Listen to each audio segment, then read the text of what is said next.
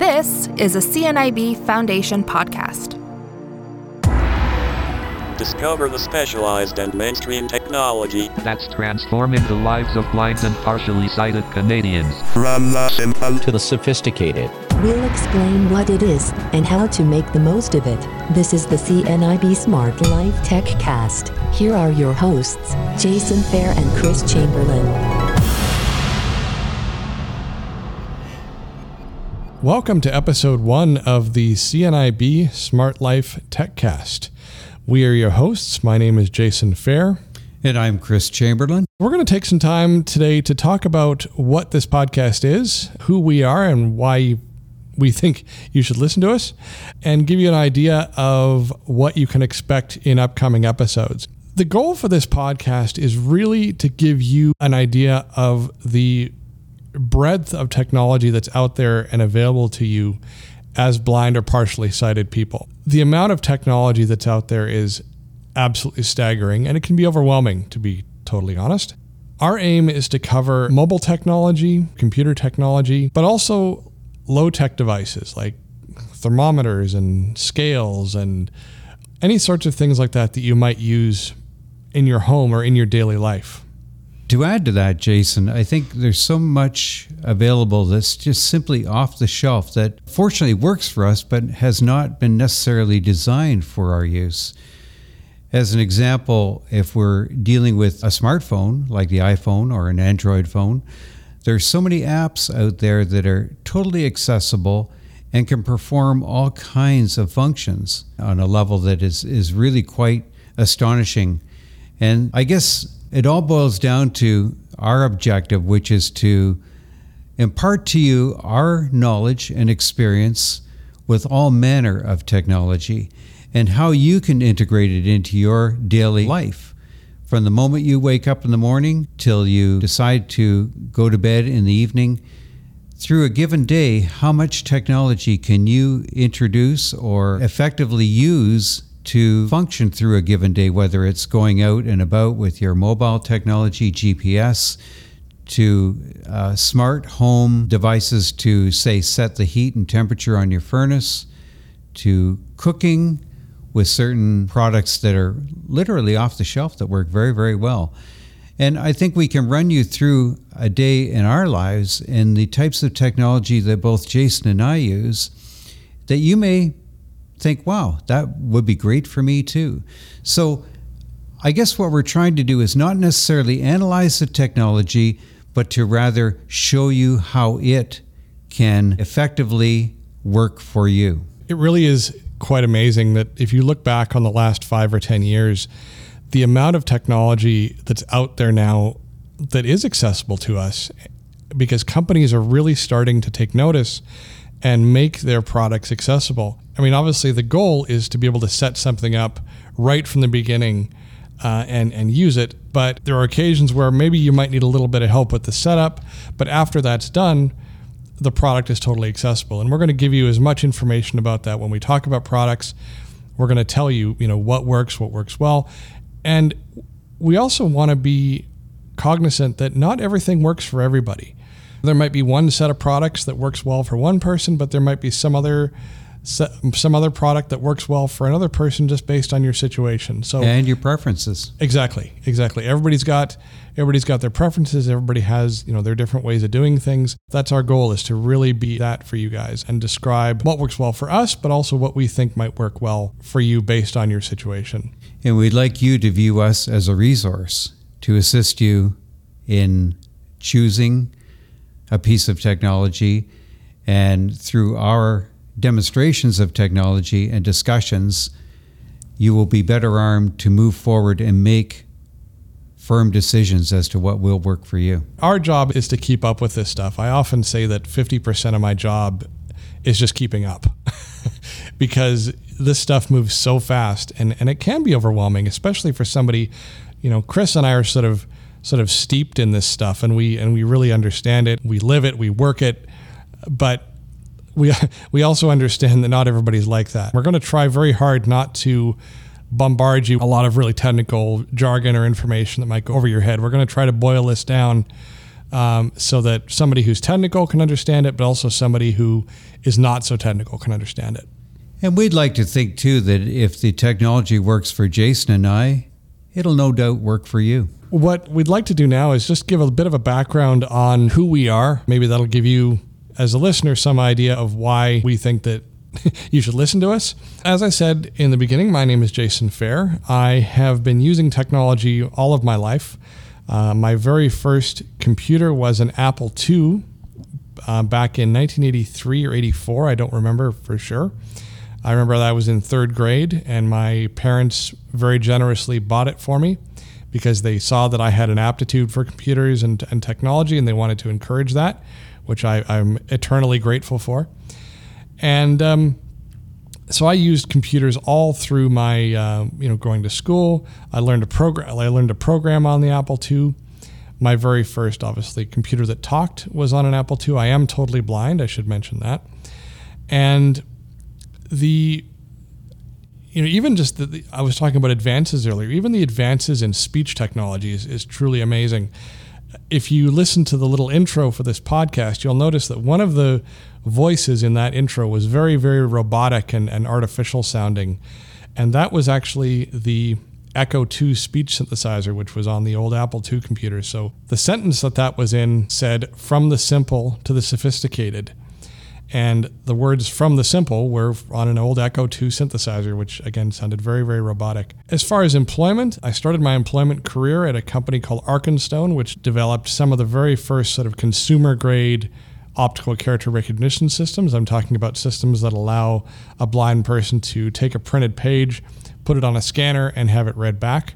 There was devices like the Kurzweil reader, but that was, in the 70s and the size of a dishwasher. And after I was at Arkenstone, I was there for 4 years. I went to work for a company called Sun Microsystems, which developed computer hardware and software. That wasn't actually to do with assistive tech, but just I worked there for several years doing tech support. Following that, I worked for several years at a blindness training agency in Colorado. So I moved to the U.S. in 1997. And was there for 13 years. So I am Canadian. I'm proudly Canadian. But I was in the U.S. for 13 years, and I'm back now. So after I was at the training center, I moved back to Canada and worked for Freedom Scientific, now called Vispero, for a few years, doing technical support for them.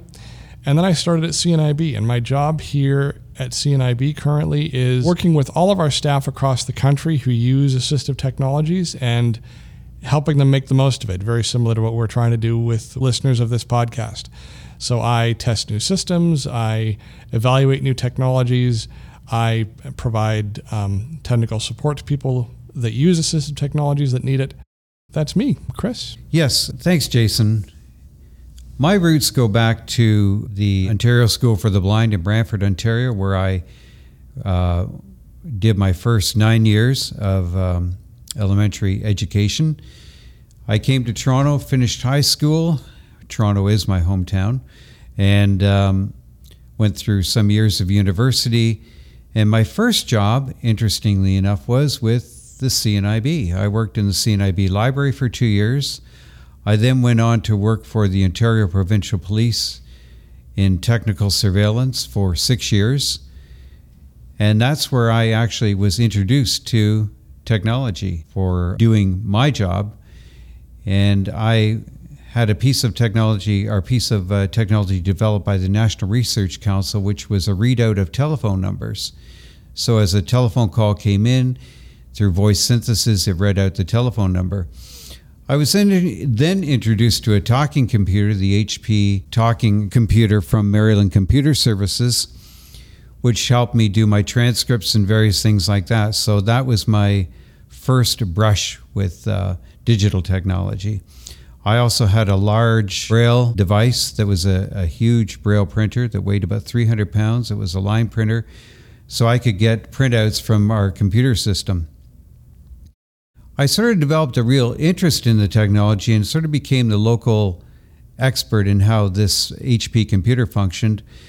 And that kind of got my juices flowing in realizing that there were a lot of blind Canadians who had information challenges that needed to be met. So in 1986, I formed a company who many of you are familiar with, that I ran for 32 years and sold all manner of technology ranging from speech and large print to optical character recognition, Braille products, and everything in between. So that was all very exciting for me, but I always approached technology from more of a consumer side as opposed to the scientific or geek side of it, I guess you could say. I was interested in the technology and how it could positively impact on my life and my own daily functionality. So, for example, the computer was a very obvious one where I could surf the internet, do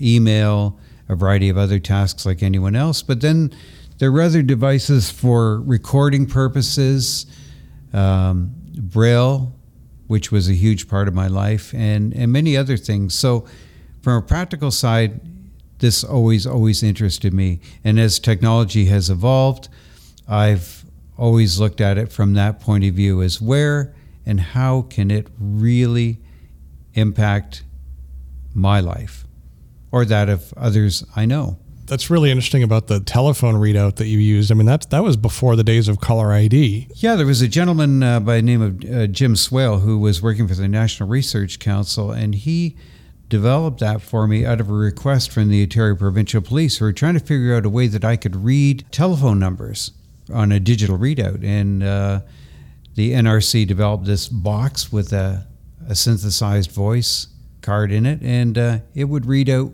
one digit at a time, and it could store up to 4 or 5 numbers, I guess. That's really cool. Yeah, it really is amazing how far we've come. And I think, too, with smartphones and so on, whether they be Android or iPhones, the plethora of applications on those phones that we just almost now take for granted because our phones are filled with applications, and each one of them does something for us, whether it's a book reading technology, whether it's GPS, whether it's cookbooks, it could be anything. But just the ability to have access to all of this information is almost overwhelming. This first episode has really been meant as an introduction to what the rest of this podcast will contain, and also just an introduction to us as your hosts. The next episodes that you're going to see are going to be much more targeted. We want to give you an idea of what you can expect coming up. The next episode is going to be an episode on Microsoft Soundscape. This is a groundbreaking piece of technology. It's an iPhone app that really is a much different take on your traditional GPS application. So we're going to talk about that and what it is and how to use it and what benefits it can give you. In upcoming episodes, we're going to be talking about GPS technology.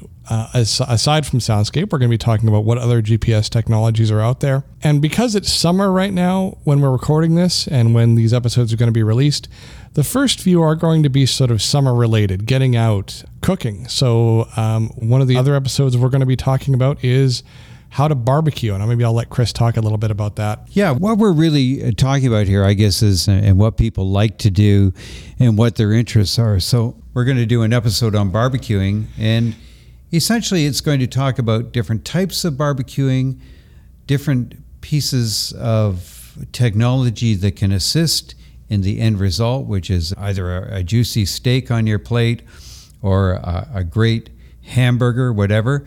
We're going to be talking about outdoor cooking, whether it's gas, coal fire, whatever. And beyond that, the idea is to talk about lifestyle and introduce different technologies that can enhance that experience for you. Do we expect every one of you to go out and barbecue? No, but we want you to understand that it's possible. If it's something that you feel like you want to do, go do it. And we're going to give you some tips on how to do that. Aside from that, we're going to have episodes on home automation, Braille technologies, and home maintenance. So I would say stay tuned. On each episode, we will announce what the next episode will be. And we really hope that this is something that people find informative and useful. And we anticipate that this will be an ongoing series that will be exciting and truly beneficial for everyone. All right, well, I think that's it for today. We really thank you for listening. And again, this has been the CNIB Smart Life TechCast. Have a great day. Thanks, Chris. Thanks, Jason. For more CNIB Foundation podcasts, visit cnib.ca/podcasts.